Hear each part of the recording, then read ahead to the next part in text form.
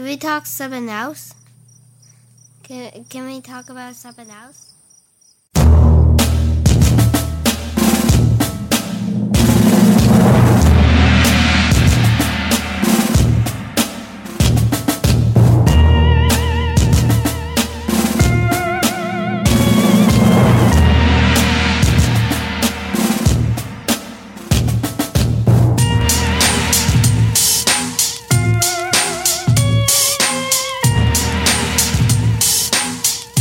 Hello out there.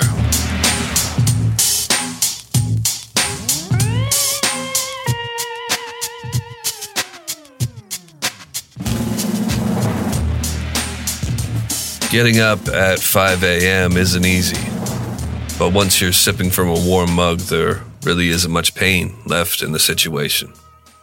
Just get up early and make yourself something warm to drink. Tea, coffee, whatever. And sit down to think. That's it. That's how you win the day. That's how you change your life.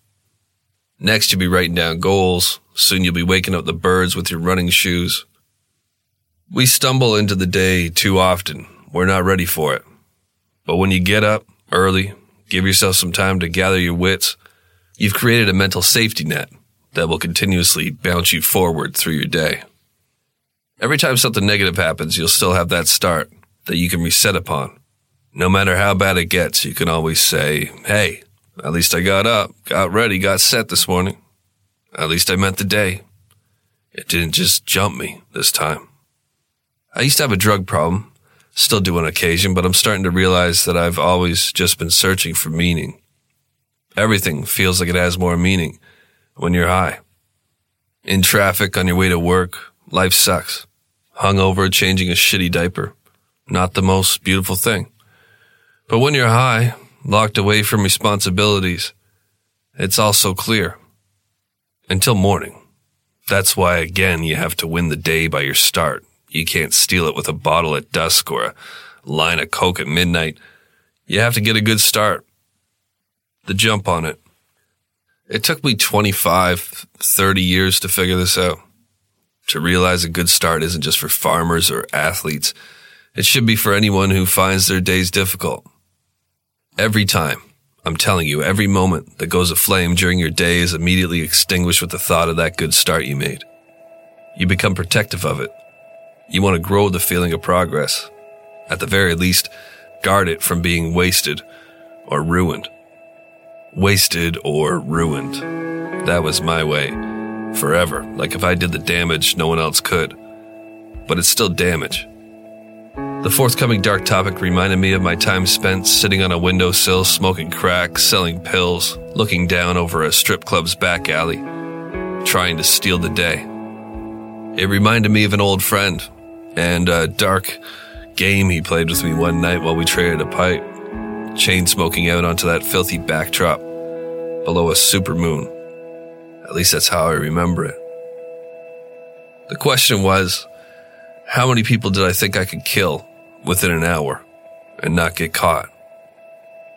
He gave me some time with it, time that I didn't really need but used anyways because this was fun. I figured if I did it on Halloween with a stun gun, a knife, and a silenced pistol, beginning at 9 p.m. and finishing at 10, I could kill at least 50 people and possibly get away with it. I'd behave as a late-night ghoul dressed like Jason Voorhees, stun-gunning those who answer the door, then stabbing them to death while handling anyone else with a silenced pistol once I'd sealed the entrance to further muffle the shots. Those things aren't as quiet as the movies make them seem. I'd have a trick-or-treat bag full of ammo. I thought that if I moved quick enough, I could do some serious damage in that hour, kill a neighborhood, and become infamous. He liked my answer. Found it entertaining, was hopping up and down the whole way through, excited that someone would play such a game with him, perhaps. Though he informed me that 50 was ambitious with such a plan, that people don't die like how in video games or movies, which did not prompt me to ask how he knew that for certain, which I think is one reason why these types always open up to me. Still do. darktopicpod@gmail.com. He expressed his disappointment that I hadn't considered poisoning a water supply or blowing up a Walmart. Then, after we screwed with a homeless guy using a laser pointer for a bit, got yelled at by a biker who was curious as to what the fuck we were looking at, we smoked some more, and he told me the story of America's first known spree killer. A man who'd woken up early to win the day, and only managed to kill 13 people within the hour. And he was a trained killer.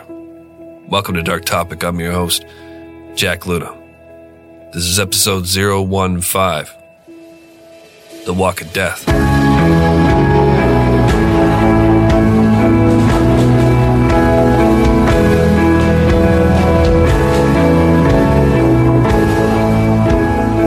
It is difficult to determine when the first mass murder in the U.S. took place. Maybe even impossible. Before settling on the word mass, multiple killings that happened at one time were described in a number of ways. Spree, bloodbath, carnage, slaughter. The earliest recorded mass killings date back to the 1300s, with the slaughter of Indians by colonists and of colonists by Indians. Casualty rates in some cases reached into the thousands, but these instances were perpetrated by several killers, which is in opposition to what we know as mass murder today, a person who kills 4 or more people in a single incident. One of the earliest of what would by today's definition be considered a mass killing made headlines in the 1700s. Barnett Davenport, 19, was executed in 1780 for the bludgeoning deaths of Caleb and Jane Mallory, their 7-year-old grandson David, and the murders of their granddaughters Eliza and Eunice, that latter of which were burned alive when, in a bid to hide his crime, Davenport set fire to the family's rural Connecticut home. The beginning of the story's end came when old man Mallory took in young Barnett Davenport after hearing a story of woe from the ragged and penniless stranger whose manner made him seem much younger than his age. The boy's story of being alone in the world appealed to Mallory's kind heart, so the generous old man offered the scoundrel shelter in the home he shared with his wife and his 3 young grandchildren, orphaned when their father died at sea. For 3 months, young Davenport played the role of grateful soul, all the while plotting to execute the family just for the thrill of it. Once the deed was done, an exhausting task he recounted in morbid detail after his arrest, he hid out for 5 days before being caught in a nearby town, with his bounty of 40 pounds, the wedding rings he'd ripped from the Mallory's dead fingers, a silver watch, and some shillings. Had it not been for the 4 men who saw the midnight flames, Davenport's attempt to hide his crime may have worked. When the townspeople arrived at the scene, the fire was too hot to enter the first floor, but hadn't yet reached the second. The men placed a pole against the house, and 2 shimmied into a second-story window. There they discovered the smashed corpses, untouched by the flames, of Caleb, Jane, and little David. They were only able to hand out the bodies of the old man and the boy before the flames began to eat away at the second floor, forcing them to escape with burns themselves. As the crowd gathered in a February snowstorm around the mutilated bodies, a shriek was heard from the back of the home. The onlookers could only watch in horror as the eldest of the 2 girls, a mere 6 years old, hung her head out the second-story window before being consumed by the fiery torrent. Just 3 months after the murders, confession, and conviction, Davenport was hanged before the largest crowd of spectators to ever have assembled for an execution in New England history, on a road that still today bears the name, Gallows Lane. Davenport's case is often pointed to as the first mass murder in U.S. history. Though multiple killings were noted in local papers as the calendar marched on, it wouldn't be until the mid-20th century when one of the first modern mass murders, perpetrated by a quiet man bent on a reckoning, was born into the collective minds of a nation.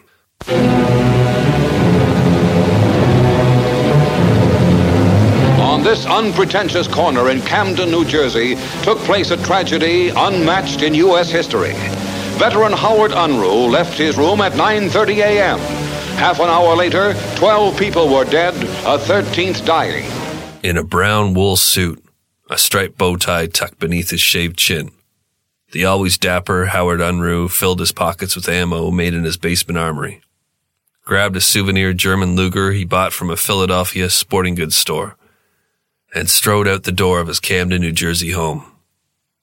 It was about 9:20 a.m., Tuesday, September 6th of 1949.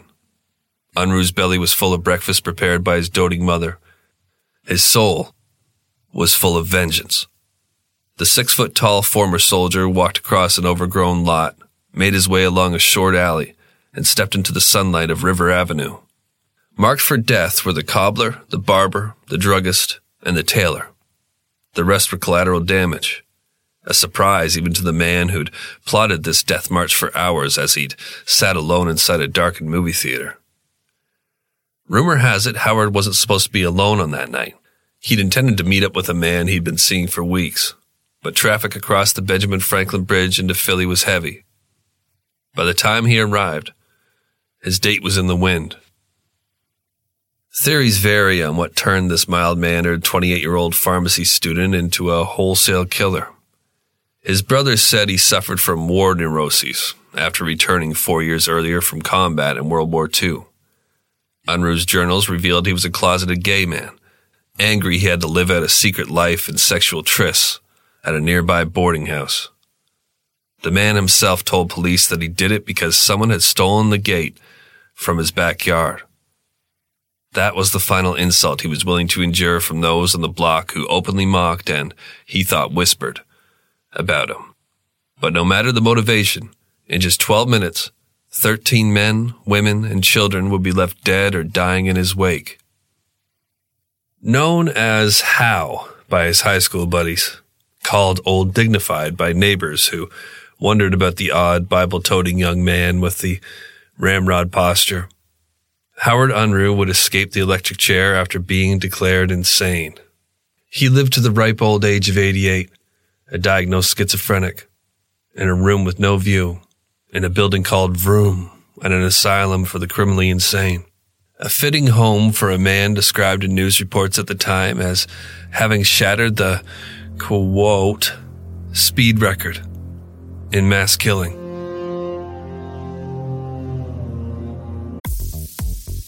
All right, everybody, Badlands food. I've been thinking about getting a dog. With my little family, we're about to introduce a dog, I believe, at some point here, and I have an interest in how we're going to be treating said dog. And it occurs to me, that many dogs suffer from health issues. And with Badlands Food, actress Katherine Heigl, who's helped save over 16,000 dogs through her foundation, says she's seeing more issues with dogs' joints, odors, and health than ever before. And after doing a ton of research, she feels there's one place we can look to improve any dog's health. She's looking at their food. What she discovered is that the way many dog foods are made can actually create toxins that could be wrecking our dog's health, and this is true even for many premium brands. Fortunately, she found that by just adding a few special superfoods to her dog's food, she saw huge transformations in their health. She's made a 20-minute video explaining step by step how anyone can do the same thing to see incredible changes in their dog's health. It caught my attention, and as I'm about to get a dog, I think that I'm going to use this service, so I thought I'd share it with the audience as well. I know many of you have dogs. If you want to keep your dog healthy and happy, go to badlandsfood.com/darktopic and watch Katherine's video right now. Again, that's badlandsfood.com/darktopic to check it out. badlandsfood.com. For 15 years, Howard and his mother Frida lived in a 3-room apartment over a vacant shop.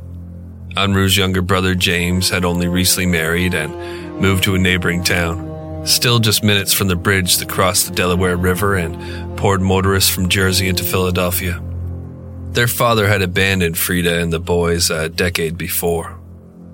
There was just one door to their apartment at 3202 River Avenue, and it was at the back of the building. When neighbor Maurice Cohen, with whom the Unruhs shared a wall, was being friendly, he allowed the quiet, lanky, hollow-cheeked Howard to cut a few steps through his yard to 32nd Street. When the Cohens, in particular Rose Cohen, were angry with Howard because he allegedly slammed the gate or played his music too loud into the night, they forbid the use of their yard, forcing the Unruhs to walk through an overgrown lot and around 2 buildings before reaching the street. Howard would recount this insult as such: Quote. She was always talking about me and very belligerent towards me and seemed to take pleasure in bawling me out in front of people in public. One time she told a woman she could see something was wrong with me just by looking at my eyes. In an effort to stem the rising tensions, Mrs. Unruh had asked a friend to cut an opening in the back fence surrounding their inner city yard. That same evening, the new gate went missing. This caused the seeds of discontent in Howard to blossom into a seething garden. He decided the previous evening, through 3 showings of a double feature that he took in alone, to take the taunts and whispers no longer. He intended to do some weeding. Just like the motive, the order of the killings varies depending on who's telling the story. Unruh told police that he started with the shoemaker. And so shall we. Upon reaching the street through a damp little alley alongside the newly built shoe repair shop, Unruh turned left into the building, on the hunt for Joe Pilarczyk. He was angry with the cobbler. Construction of the building had caused rainwater to seep into Unruh's basement shooting range. When he told Pilarczyk, the man promised to fix the problem but never did. Because the shoemaker and barber had recently told him they were going to give him a chance to use my gun, he suspected they'd stolen the gate. As he stepped inside the shop, he pulled the Luger from his pocket. The 27-year-old cobbler, in business just 3 months, had nary a second to react before Unruh marched to his workbench and fired 1 shot, then pumped a second homemade round into Pilarczyk's skull. Under truth serum, during his interrogation, Unruh recounted the moment. Quote, I had leveled the gun at him. Neither of us said nothing, and I pulled the trigger. He had a funny look on his face, staggered back and fell to the floor. I realized then he was still alive, so I fired into his head. This wasn't the first time Unruh had killed. In his bedroom, police found Unruh's journals containing not only his sexual forays and list of perceived slights from neighbors, but meticulous accountings of the wrecked corpses of Nazis he'd slaughtered as an artilleryman. With the cobbler erased, Unruh exited the building and headed for the adjoining barber shop. In a few strides, he was past the rotating barber's pole and inside the bustling salon. School was about to start for the year. Boys and their mothers were sitting in chairs along the wall waiting their turn for haircuts. Clark Hoover, 33, was halfway through shearing the hair of 6-year-old Oris Smith.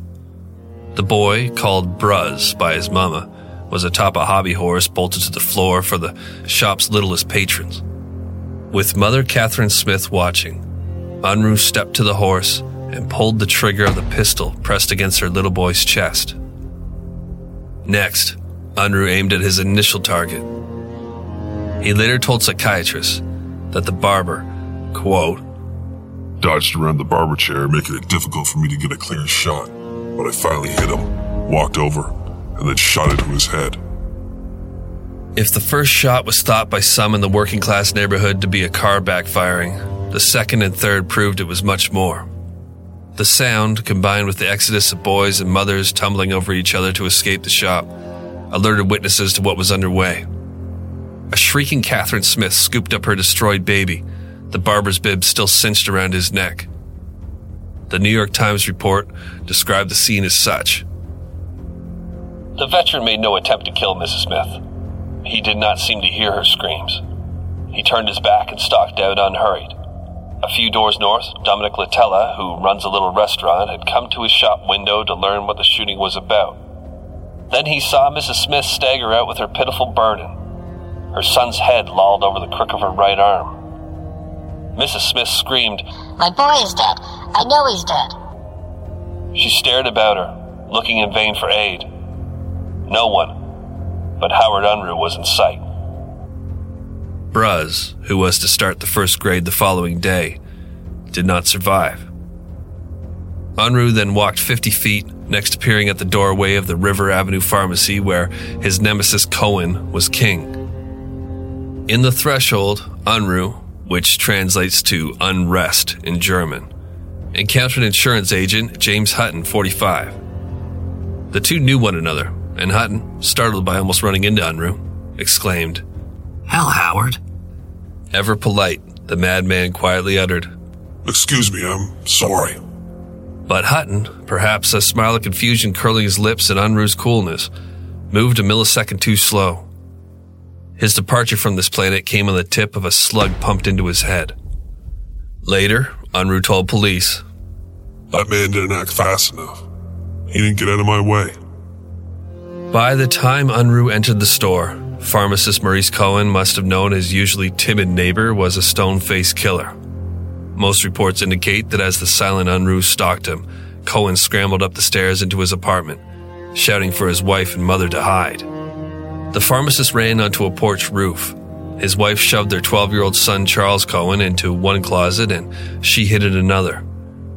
The boy later recalled, "My mother got hold of me in my bed, pushed me in a closet and locked the door. I lay in the closet until I didn't hear any more shooting." Cohen's 63-year-old mother was in a bedroom trying to call the police when Unruh ended her life. Then he shot into the closet, ending Rose Cohen too. Unruh then spotted his target on the roof and leaned out the window, a bullet hitting Cohen as he fell to 32nd Street, one story below.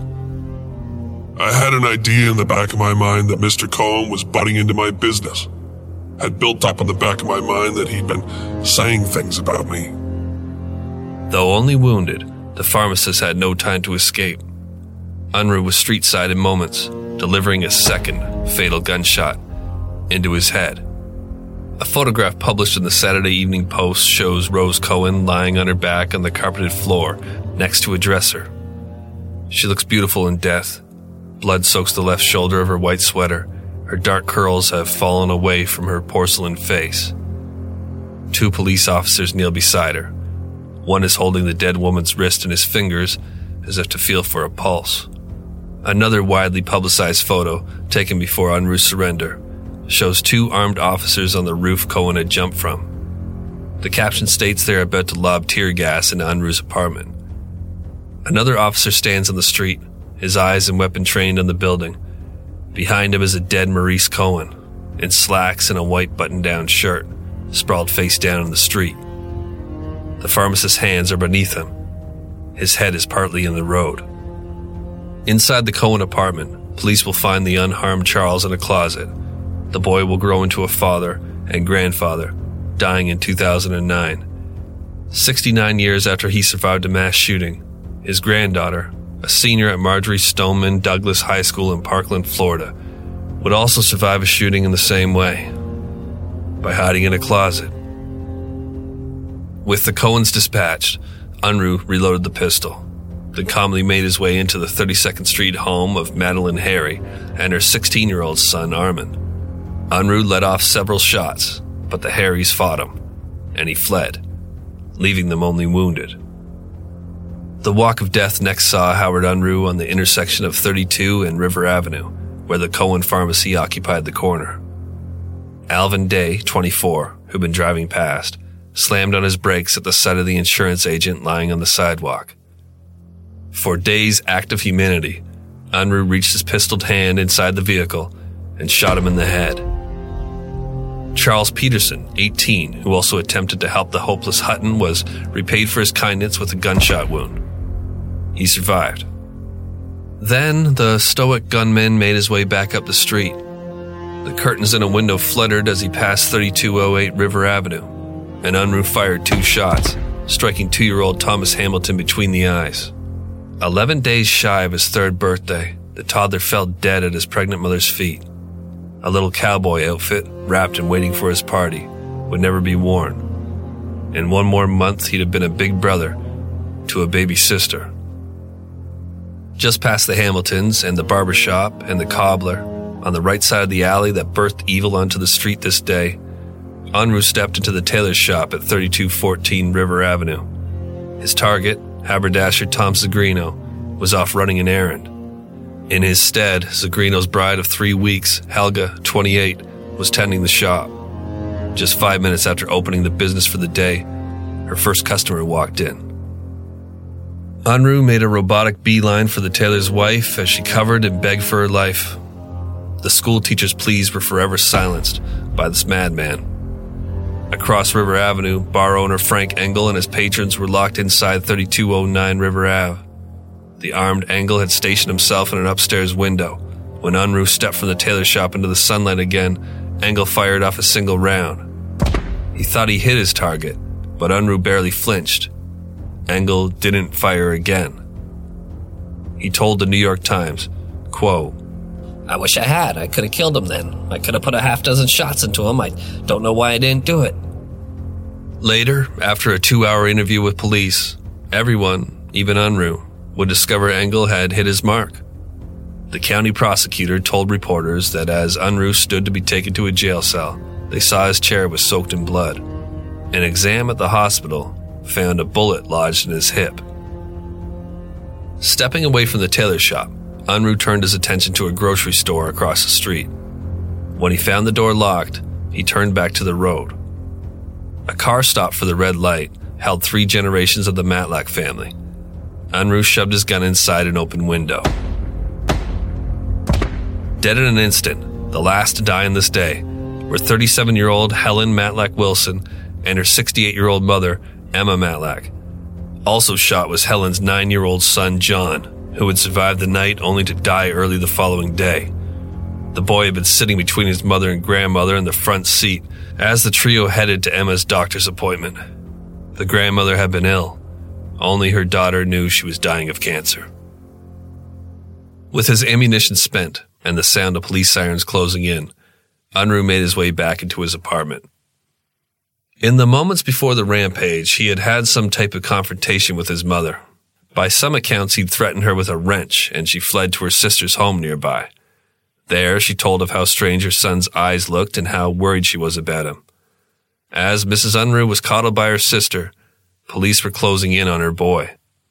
Newspaper reports quote Howard Unruh's mother as relaying, He didn't mean to do it. He didn't mean to do it. I'm sorry. For everybody.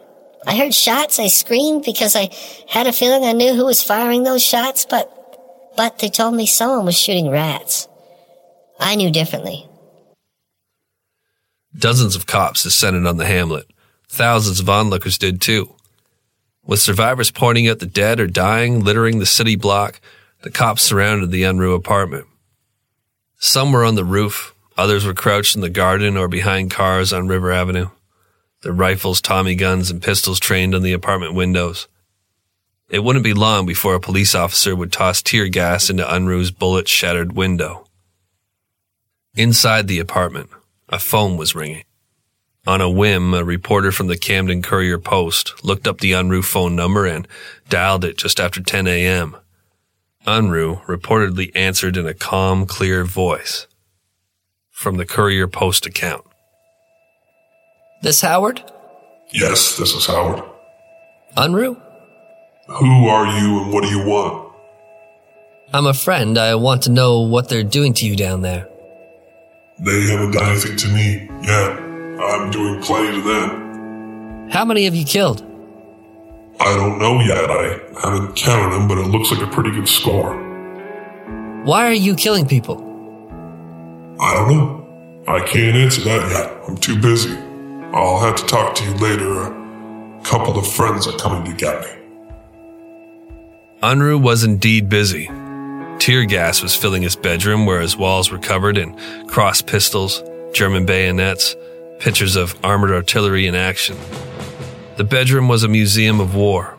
Scattered about were machetes, ashtrays made of German shells, clips of 30-30 cartridges, and a host of varied souvenirs of battle.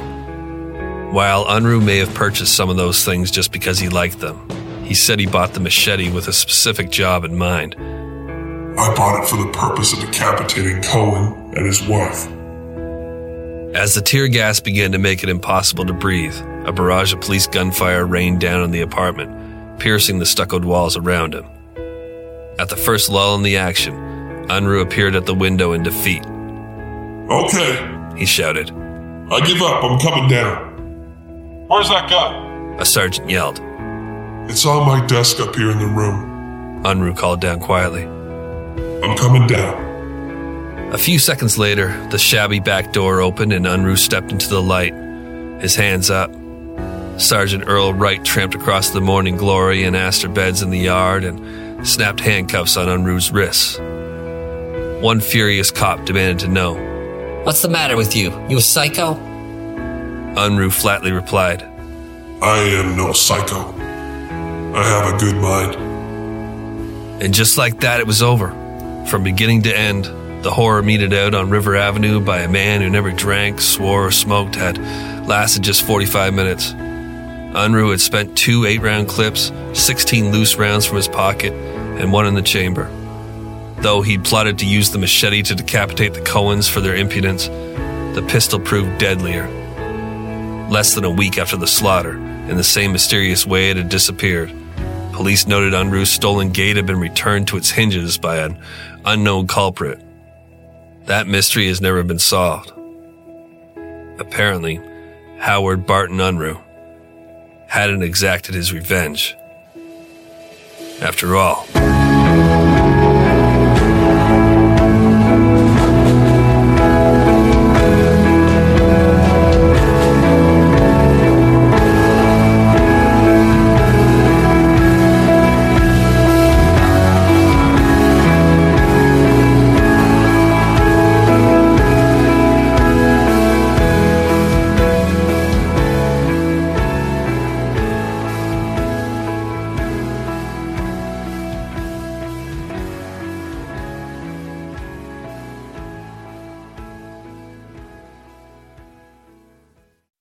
When you make decisions for your company, you look for the no-brainers. If you have a lot of mailing to do, Stamps.com is the ultimate no-brainer. Use the Stamps.com mobile app to mail everything you need to keep your business running with up to 89% off USPS and UPS. Make the same no-brainer decision as over 1 million other businesses with Stamps.com. Use code PROGRAM for a special offer. That's Stamps.com, code PROGRAM.